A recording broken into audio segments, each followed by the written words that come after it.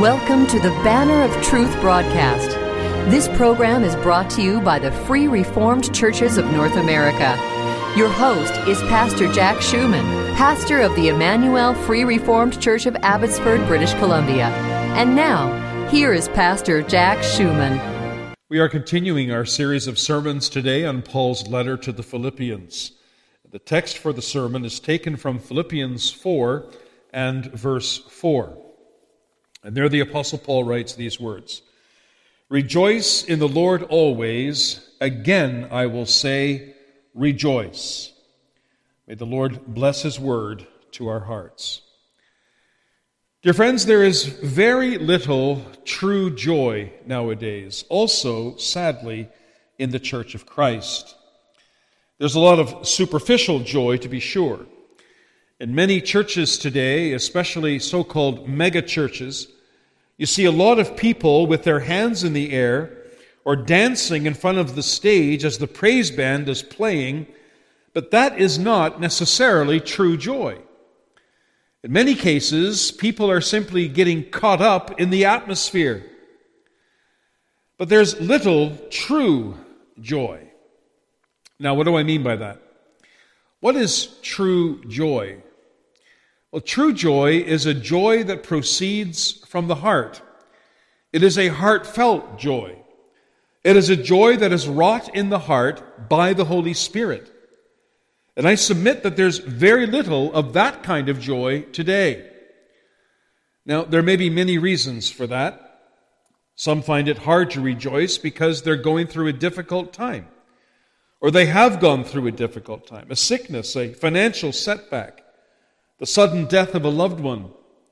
At such times, it's hard to be joyful. But did you know that the lack of joy is not an option for Christians? Christians not only may, but must rejoice. And he must do so always, meaning at all times and in all circumstances. And this is precisely what the Apostle Paul writes in our text. Philippians 4 verse 4, he writes, "Rejoice in the Lord always." Unless we did not get it the first time, he adds, "Again I say, rejoice." Now there's a close connection between the words of our text and the verses that precede it, verses 2 and 3. In those verses, Paul exhorts two prominent women of the congregation of Philippi, one woman by the name of Euodias and the other by the name of Syntyche, to be of the same mind in the Lord. Apparently, these two sisters were at odds with each other. And what they were at odds about, we don't know, nor does it really matter. But it seems it was having a detrimental effect on the unity of the congregation. And Paul was aware of this. And so he urged them to be of the same mind in the Lord. And to help them in this, Paul enlisted the help of his true companion, probably Epaphroditus, as well as the rest of his fellow workers, whose names, he says, are in the book of life. And as we saw the last time, the book of life is a metaphor for all of God's elect. And the fact that their names are written in this book implies that they can never be removed.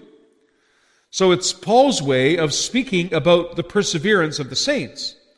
The doctrine that once God saves a sinner, that sinner will be saved. He cannot lose his salvation. Now, knowing this prompts Paul to write the words of our text. "Rejoice in the Lord always, and again I say, rejoice."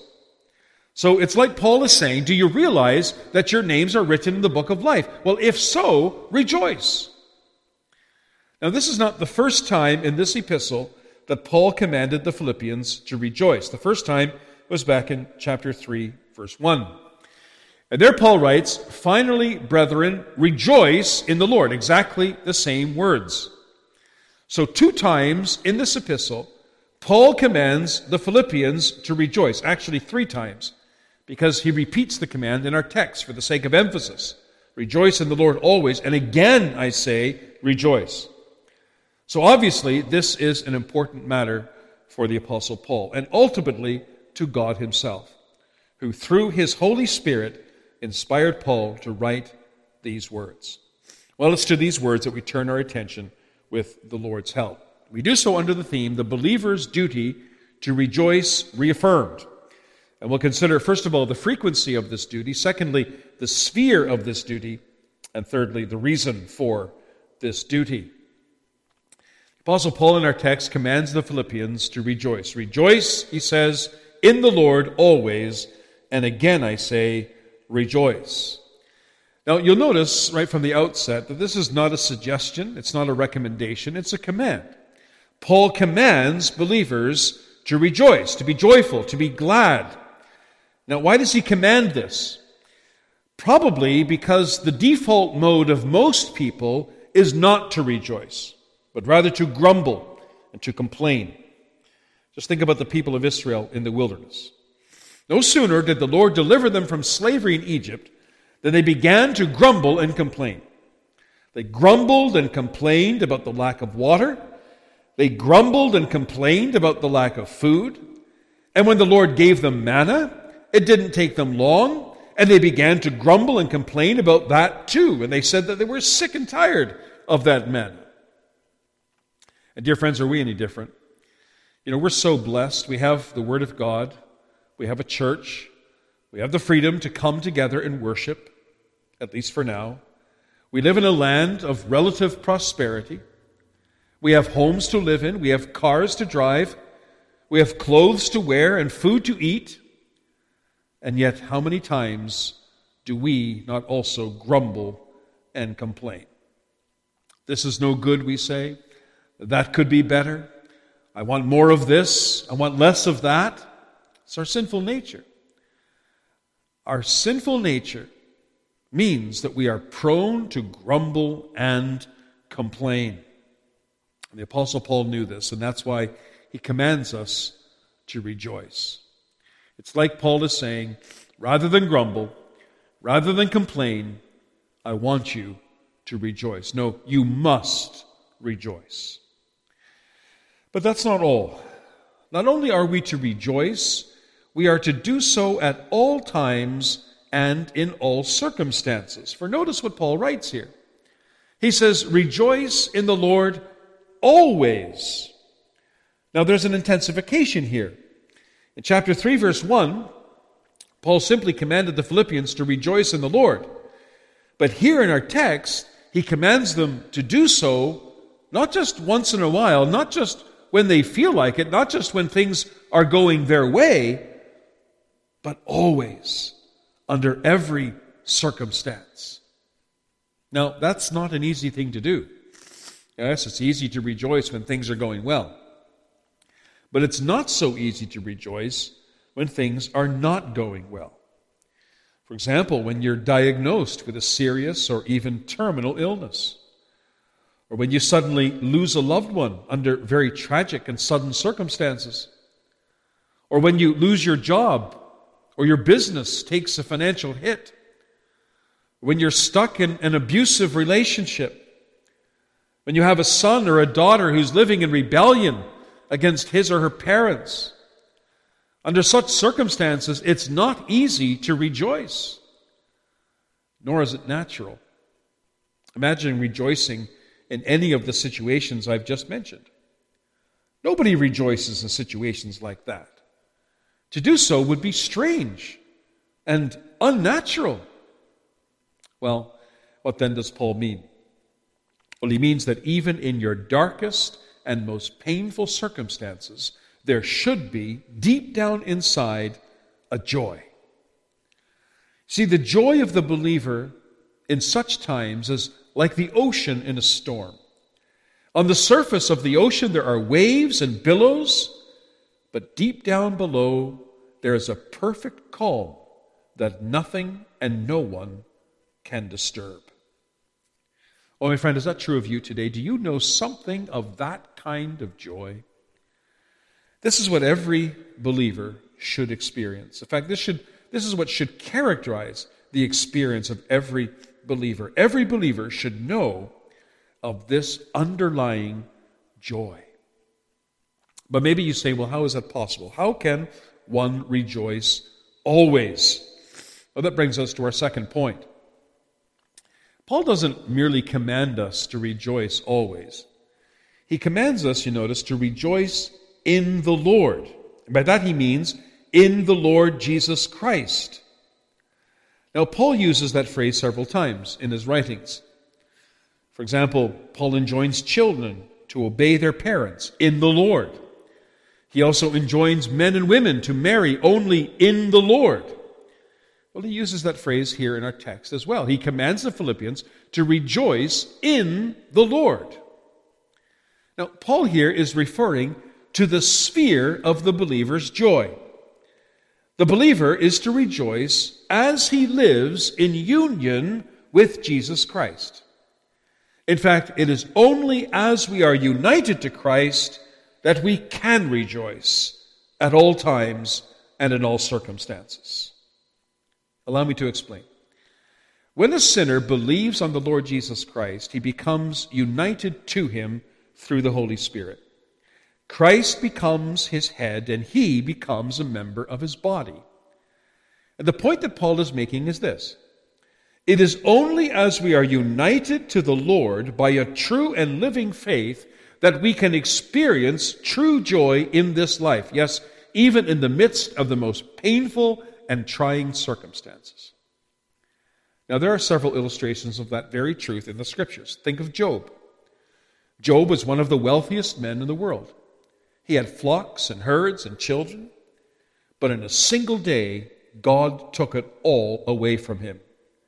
And in the end, he allowed the devil even to take away his health. Now, how did Job respond to this? Well, he said, "Naked I came from my mother's womb, and naked shall I return there. The Lord gave, and the Lord has taken away." And then he said this, "Blessed be the name of the Lord." So beneath Job's overwhelming sorrow, there was a joy. There was a joy in the Lord. Job knew that no matter what was happening to him, he was in God's hands. God knew what he was doing. He had a plan in all of this, even though Job did not know what it was. And God was working it all out. Think, too, of Paul and Silas. When Paul and Silas were in Philippi, they were arrested, beaten, and thrown into prison. And while they were there, the Scriptures tell us that at midnight they sang and praised, and they prayed and sang hymns to God. They say, how could they have done that? Well, because they knew that they were united to Christ. He was their Savior, and they were His people. And as such, they had nothing to fear. No matter how bad things got, He would look after them. He would care for them. He would never leave them nor forsake them. And that's exactly what happened. For that night, an earthquake shook the doors of the prison open, and Paul and Silas were set free.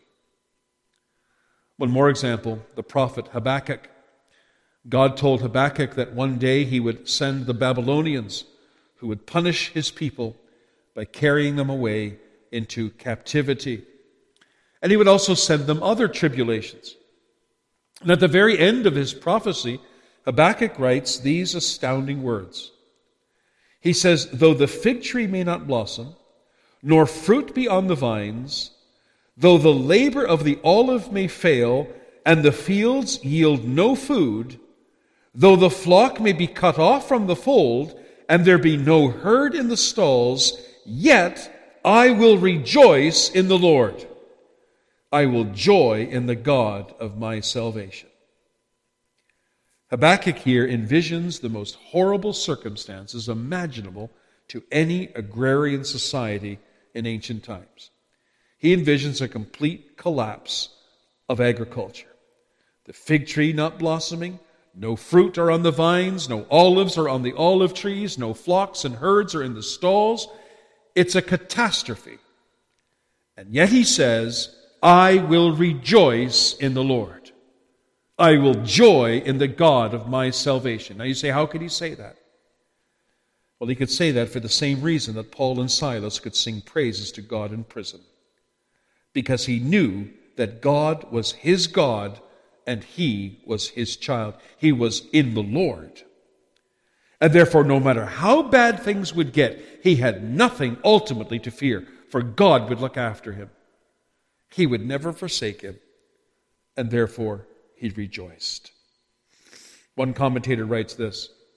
He says, "The joy of the Lord arises from leaving all our burdens at His feet, from believing that He has forgiven the past as absolutely as the tide obliterates children's writing in the sand, that nothing can come which He does not appoint or permit, that He is doing all things as wisely and kindly as possible, that in Him we have been lifted out of the realm of sin, sorrow, and death into a realm of divine light and love, that we have already commenced the eternal life, and that before us forever there is a fellowship with Him so rapturous and exalting that human language can only describe it as unspeakable."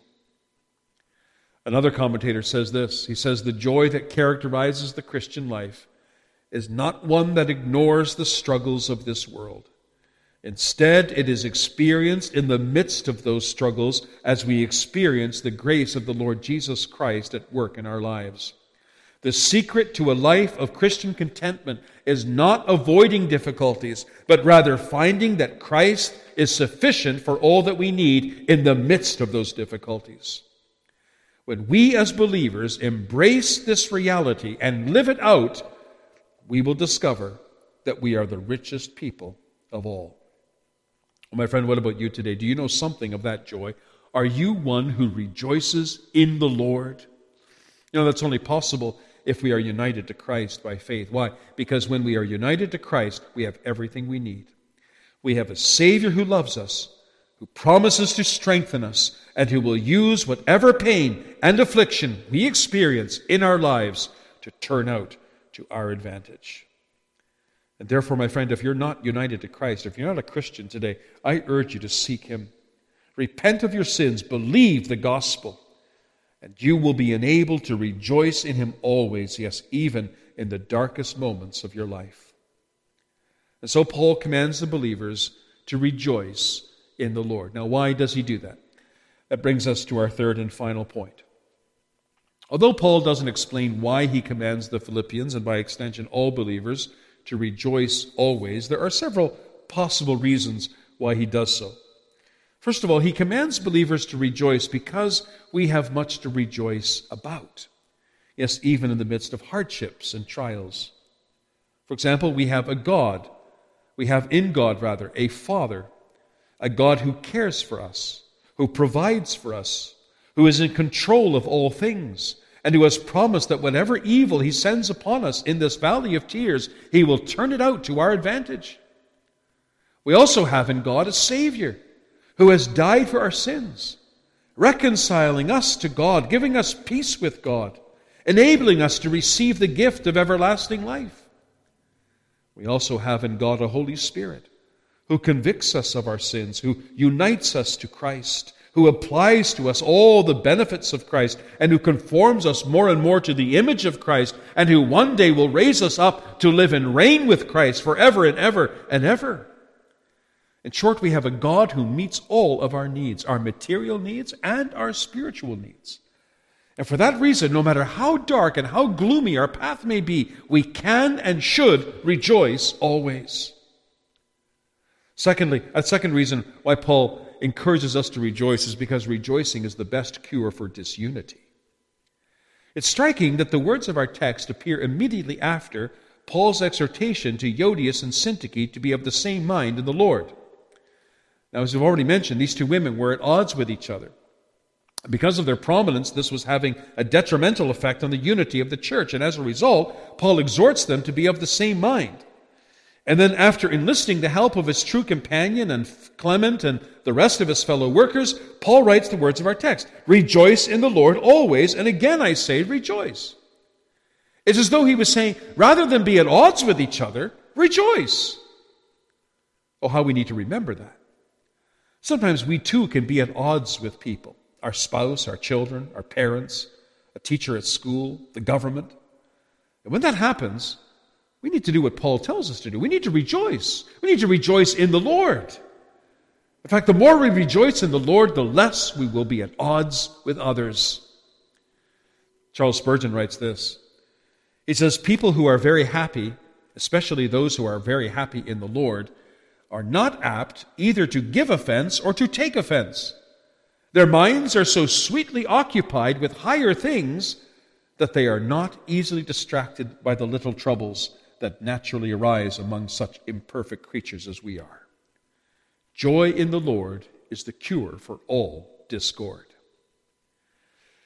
A third reason why we should rejoice is because rejoicing is a foretaste of heaven. Yes, heaven is a place of rejoicing. In Revelation 5, verse 8, we read that after the Lamb took the scroll out of the hand of him who sat on the throne, that the 4 living creatures and the 24 elders fell down before the Lamb, each having a harp and golden bowls full of incense, which are the prayers of the saints. And they sang a new song, and they said, "You are worthy to take the scroll and to open its seals, for you were slain and have redeemed us to God by your blood out of every tribe and tongue and people and nation, and have made us kings and priests to our God, and we shall reign on the earth." And then John says that he heard the voice of many angels around the throne, the living creatures and the elders. And the number of them was 10,000 times 10,000 and thousands of thousands, saying with a loud voice, "Worthy is the Lamb who was slain, to receive power and riches and wisdom and strength and honor and glory and blessing." And we read that every creature which is in heaven and on the earth and under the earth, and such as are in the sea, and all that are in them, he heard saying, "Blessing and honor and glory and power be to him who sits on the throne and to the Lamb forever and ever." And the 4 living creatures said, "Amen." And the 24 elders fell down and worshipped him who lives forever and ever. Yes, friends, heaven is a place of great rejoicing. And it's a rejoicing that goes on forever and ever to all eternity. When we rejoice, we get a foretaste of heaven. In fact, the more we rejoice, the more prepared for heaven we will be. Fourthly, rejoicing is a powerful witness to the world. There are many ways to witness to the world around us. We can and should live a godly life. We can and should speak to others about Christ, who he is and what he has done. But here's another way. We witness to the world around us when we rejoice. The world may not pay much attention to us when we share with them the gospel. They may even reject it and even try to silence us. But they will take notice when we rejoice, especially in times of trial and hardship. At such times, the world asks, well, why do these Christians act like that? How can they rejoice in the midst of such circumstances? What's the secret? And how can I be like that? The Bible doesn't say, but it's likely that the Holy Spirit used the singing of Paul and Silas in prison to prepare the heart of the jailer to believe on the Lord Jesus Christ. And he can still do the same today.